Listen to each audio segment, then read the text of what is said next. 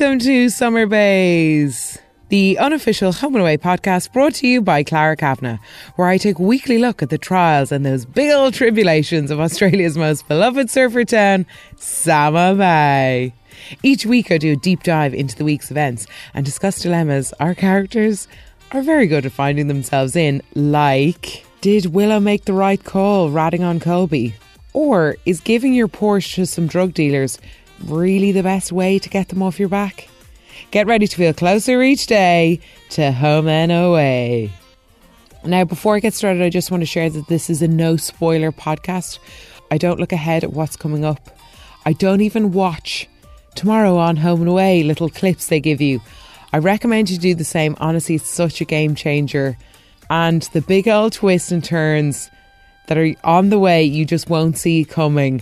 And it just makes the show that much better. If you want to get in touch with the show, you can email summerbayspodcast@gmail.com, or we're on Instagram @summerbayspodcast. Oh, now we finally know who Witness X is, and it was Willow. Whoa. I had to catch myself because I was speculating too much about who it could be, who Witness X was, going through all the suspects, kind of thinking about what twist it could take. And then I just stopped myself and I said, no, I'm just going to enjoy not thinking about who it could be. And I just wanted the surprise to kind of happen upon me. And that's exactly what happened. I actually had to pause and shout at the television. I just didn't see it coming. If it was going to be anyone, I might have thought it could have been Dean. Or they were trying to really put us off the scent with Taylor, like her saying that she was subpoenaed and Angela saying to her, like, you'll play your part and I'm going to love every minute of this. So, yeah, I was kind of like a little bit off track with that. Look, I'm sure you might be listening being like, oh, it was so obvious it was her. But I just kind of wanted the surprise, so I just tried not to think about it. And looking back on it now, it was really weird that neither Willow, Dean nor Bella were called to testify. And Willow did keep kind of putting off the chats about trying to find out who Witness X was. And every time Dean wanted to confess and just try help Colby whatever way he could, and Willow really tried to derail him from doing that a few times. So yeah, it's Willow. My head was rolling, couldn't believe it. And in the build-up to us finding out that it was Willow, looking back on it, Colby was in this weird state of calm. He all of a sudden just kind of lets go and accepts his fate in a way. And like when he realises he's actually just really in love with Taylor, I'm glad he actually got to tell her how he feels, because when he said like, oh, it started off his game, but I really do love you. And I think a big part of him loving her is being able to like let her go. So when he said to her, like, you deserve better than me or Angelo. And I think that's kind of shows how serious he is. But anyway, all of this acceptance is far too little too late. And when he's saying stuff like, I accept my choices, I should probably get what I deserve, Willow's probably kicking herself going like, you've made this realisation, but I'm wearing a bloody wire. So even though there's a relief in Colby realising the error of his ways, there's a certain amount of follow-up that Willow has to do, and she has to protect those she can, give Dean a better life and let him be a father to Jai, and to ultimately keep Bella out of it. So yeah, it's a bit sad. And I really appreciated, so when Willow is walking up to Angelo in that dramatic scene of the Witness X revelation, did you notice they were playing Billie Eilish's No Time to Die, i.e. the new James Bond song? Really appreciated the choice of track there, because that was quite a like espionage move from Willow. And I thought that was a very clever song selection there, I must say. And obviously Angelo's so bloody appreciative of this, because he's no way he was going to be cracking this case without her. And he keeps trying to like talk to Willow like we're in a team. Like, but I think the key line is when Willow says, I didn't do this for you. So like she is doing it for her family And ultimately, Colby did have to pay the price. So yeah, oy. So then when we know what we know about Willow, on the day of the court case, was she not absolutely bricking it? Oy. But when you know that it's coming and it is the ultimate betrayal of this family, and it's no surprise that Dean goes absolutely nuts, calling her two-faced rat and a snake. And I just didn't expect Colby to take the stand. And I don't know if he wanted to kind of do it on his own terms, take a bit of ownership over what had happened, or maybe he's trying to get a reduced sentence. I don't know. But whatever hopes he did have, the judge absolutely rinses him. And what a damning speech. And it's not even in the fact that he shot him, it's actually how he handled it. So no surprise, he got 25 years and 20 years no parole. Ouch. No wonder Angela was just so smug. But what I couldn't understand was why wasn't Jasmine at the trial? She paid his bail and she wasn't working. So I just thought that was weird. Maybe she was in the town to tell the town, or I just thought that was a bit strange. But anyway, so when they all get back to the Bay after the trial, whether we like her methods or not, I know that Willow did the right thing, even though they didn't ask for it. And she knows that Bella will never forgive her. Well, not now anyway. They just can't see it now. But Willow, I suppose when she was screaming at them, I was just trying to protect you. Dean, go and find Jai. You have a future. We can't just throw this all away on Colby's impulses. But did Willow do the right thing? I don't know, because it was just so sad seeing Colby go into prison in that generic tracksuit that the prisoners wear, the green. Like, Colby's future is just hanging by a thread. And by I mean future, I mean life. Like, Dean's right, when they find out he's a cop, he's going to be in so much trouble. And the prison looks so scary. So I just don't know if Willow did the right thing, because when Ziggy and Mac were talking about it, and Ziggy did raise a good point. She's like, well, Willow had the guts to say more than we did. Where would it be, or what would have happened had she not have said anything? But that's what I just can't get into what I can't help but think about. Like, Angelo didn't have enough to go on. So if Willow didn't rat on Colby, maybe they would have gotten away with it. But Colby was so off the rails, it's hard to predict. But Angelo really didn't have enough to go on. Or if they didn't bug Willow, there'd be a chance that if it went to court, Colby could get off. But unfortunately, Willow gave the kiss of death there, and now her friend/brother is locked up in prison. But it's kind of weird that it's all over now. And say we had Monday, Tuesday, Wednesday, and then a few episodes to kind of let the dust settle. But is that it? Is there more to come? I don't know. But Bella does ring Nick all distressed, so I doubt it's the end of it. But still, it'd be interesting to see, will they just kind of phase Colby out into prison life? I don't know. But Dean and Bella are in absolute ribbons, because now that Willow's left, it seemed like she was really leaving, and then Jasmine was saying she needs somebody in the gym, but then she says, I'll be gone for a little while. So maybe Willow will be back, just kind of let things calm down, and then she'll come back when the other two are ready. But it's kind of like Dean and Bella on their own now. And Dean will be there to support Bella. He kind of did it during Colby's last day, getting her to accept that this is it and let's just go enjoy the pizza. And maybe that was his first step at being the new kind of dad/brother figure in Bella's life. But I don't know, Dean is just, when he's spiralling, I don't think he's a very good role model in those situations when Dean isn't feeling great. He's too much of the home truths. He's not that sensitive. Dean saying to Bella, oh, it's all over. We can't appeal. We can't change or hope that it's going to be different. That's not exactly what she wants to hear. I don't know. I don't know how well that dynamic is going to be there. At least if Willow was part of that, she would soften the Dean's blows.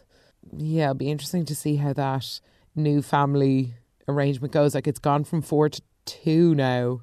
And lastly, bloody Angelo and Taylor. I mean, in what cruel world is your kind of estranged husband not making you testify in court like a gesture of love. So when they meet in Salt and Angela's like, oh, being right doesn't feel great because I don't have you.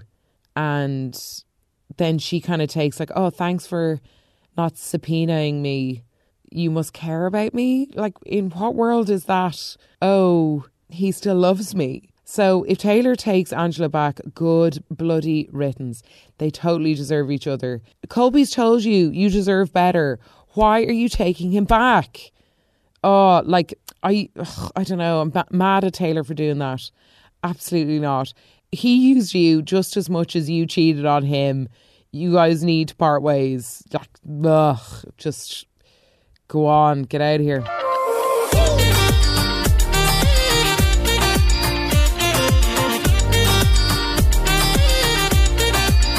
Now, from one bunch of criminals to the next, we have the Paratas. So, Mac and Ari are totally not on the same page. And I feel like Mac needs to feel equal with her partner. Like most of us, any of us do. But she totally gets the hump. And rightly so, when she's getting sidelined by Ari. He's not accepting any help. And she's like coming up with answers and ideas. And Ari's just like, no. So it's just, I think, comes down to her as like a big ego thing.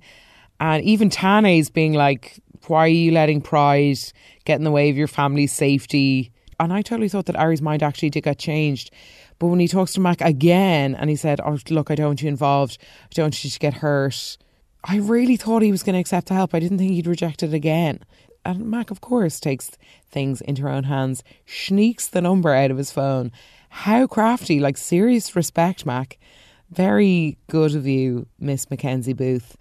And she does the deal and you can tell she's super scared, but she stays so strong. Hightails it back into Ari and Tane being like, sorted this, where's my thank you? So fair play to her. Fair bloody play. I don't know if it's going to work now, because if you're literally throwing assets at these drug dealers, they're going to be like, yes, more of that, please. So I don't know if it's going to work. What I think they should have done, Captain Hindsight announcement, but why didn't she sell her car and give them the cash and then just pretend that they did another deal, or give them that, like, you'd sell a Porsche for like 100 grand or something, like Australian dollars. I'm no expert, but use that money and give Leon and the boys the cash. But anyway, they kind of seem like they're going nowhere. But what I really didn't get was what the hell is going on between Ziggy and Tane.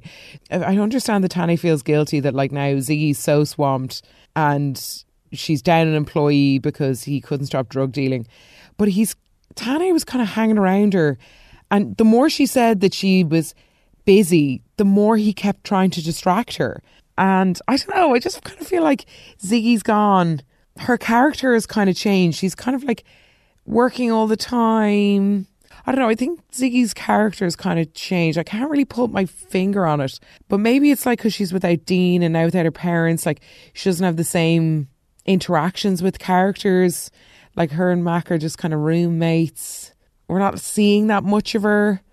And then now she's like hanging around with Mr. Bad Influence Tane, and who's bringing over beers when she's trying to do the books. And then they have that weird like flirty moment of like, oh, do you want me to tuck you in? I'm not that drunk. Do you want to stay on the couch?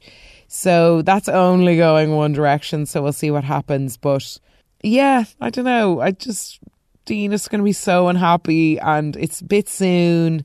You said you're still in love with Dean. Why are you flirting? And like, obviously Tane, if he starts flirting with you, I don't think there's much any woman could do apart from go weak at the knees. So I can understand the predicament she's in, but still, she just loves a bad boy. Ugh.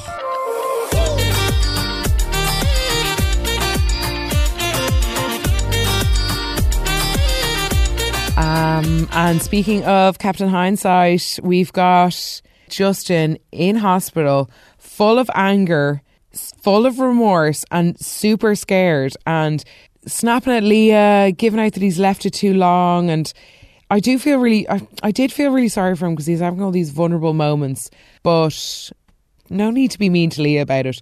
But anyway, I just think that's stubborn Aussie male doesn't want to feel weak, so fair enough. But great idea with Irene, sending in the big guns. In you go, John. And then we get all the tender moments about how angry he is at himself, how he knows he could have prevented it. Why did he do an ostrich? Why did he think he could wait a few more days and not listen to his body? So bravo, John, you did a great job. Loads of encouragement, saying things like you can't control a lot of things, but you can control your reaction. Fabulous. John has been such an MVP between Leah and Justin. It's kind of got a little bit unnoticed. But once again, John is responsible for Leah and Justin making up. And then the toes start twinkling. So that's amazing. So I'm just so happy. Because like we just had the wheelchair story with Jet, John Palmer and Marilyn's son. So I thought it was a bit too close to have another wheelchair story. So I'm glad we're not doing that. But what really bugged me about this was Justin's like change of tune about the surgery. So he avoids surgery for the last bajillion months. And then now he's like, can't get the operation fast enough. And he's suddenly really impatient about it. And I'm so on Tori's team here. Like she's begging and pleading to him to wait for 3 days just to make the swelling go down. And Justin seems to have way too much of a sway on what's going on here. He's able to say, maybe because he's friends with Christian, I don't know, but like he's able to be like, I don't want the surgery, now I want it. When does the control get taken away from the patient? When does the doctor step in? Can we not respect Tori in terms of like, look, she's having flashbacks of the last time. She does not want to repeat. Anyway, so she kind of scared me when she was at the end of one of the episodes and she's like, I hope you guys made the right decision. Like, ugh, we've been tangoing with this Justin back fiasco saga for a while now. If this surgery doesn't go well, they're just kind of repeating the same stuff. Justin is stubborn either with or for or against the surgery. Then they revert back into, and then they leave Tori in the dark, and then it's a fight between Tori and Christian. And then somewhere along the line, Justin and Leah are fighting. Like it's getting a bit repetitive. Justin needs to put this behind him and get back to fixing cars.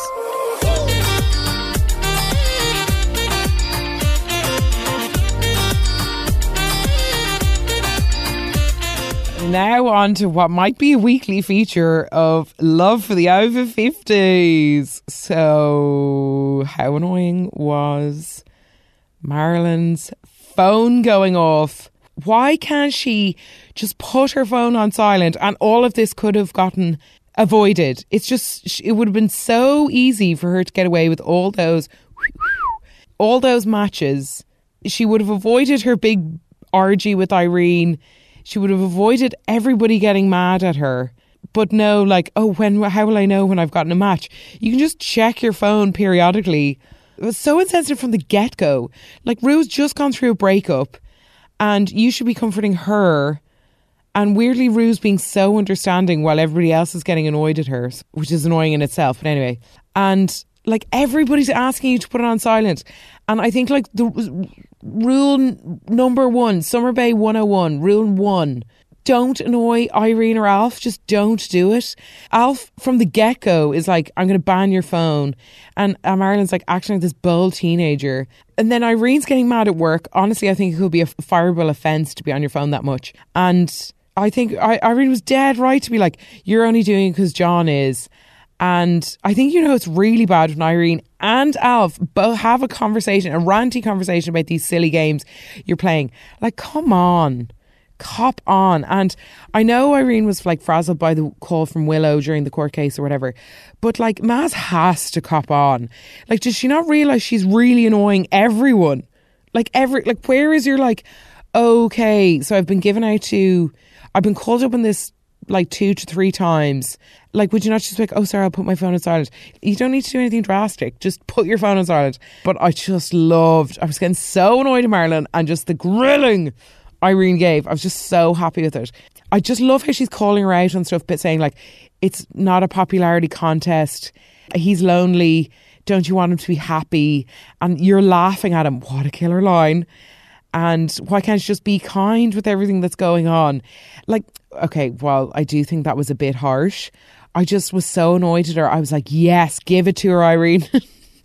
Like, how embarrassing. Like, you're getting given out to in your workplace by your boss. And then 2, it's about a dating app because basically you didn't put your phone on silent. It's just mortifying. I just can't believe it. So in a way, I know Irene went like a bit harsh. And I don't think that Marilyn is trying to compete with John. I think, as she says, like, oh, it did actually run away from me and I was just glad to get the attention. But she does turn into this like phone addict, like trying to delete it but can't, and saying like, I don't need the chief validation, but I actually kind of do. And it was only a matter of time then before Marilyn and John match. Oh, and the reactions were hilarious. But was this a grandmaster plan of Ryder? Because he's playing dumb with both of them. So I thought he might get caught out, but he didn't. But I really was sad because I thought that there was all this hope then for... You could really see the hope in John for wanting the match to have meant something. And of course, Marilyn is such a baby and has to be forced by Irene to tell him the truth and revealed that it was an accident. But I just felt so sorry for John because you could tell that he wanted something to go there. And I know it's probably easier to get back with your ex than it is to start up something new, especially when there's still feelings there. But I just felt really bad for him. But it's very interesting how she deleted it and he didn't. And I'm really glad that John didn't, because he, I don't know, he seems to be more genuine in his search for love than she is. And I just don't like seeing him lonely. So fingers crossed. Come on, John, on Silver Dreams or Silver Nightmares, as Alf pointed out. Or also, I love when Jasmine was like, Silver Dreams, is that a retirement plan? Amazing.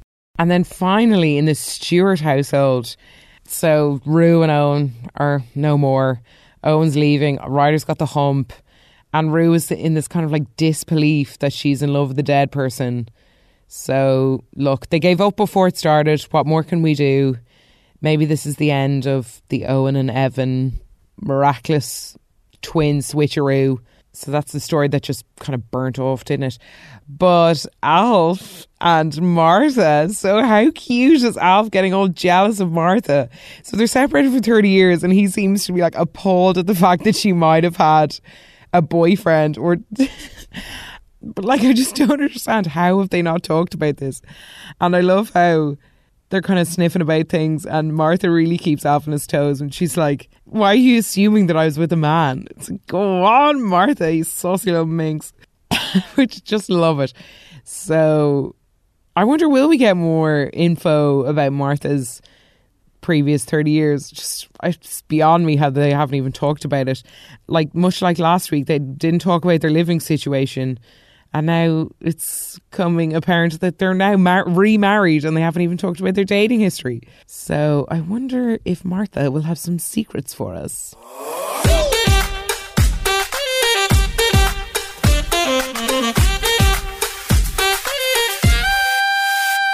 Alrighty, well, that eventually about wraps it up for me this week. A big thanks for listening.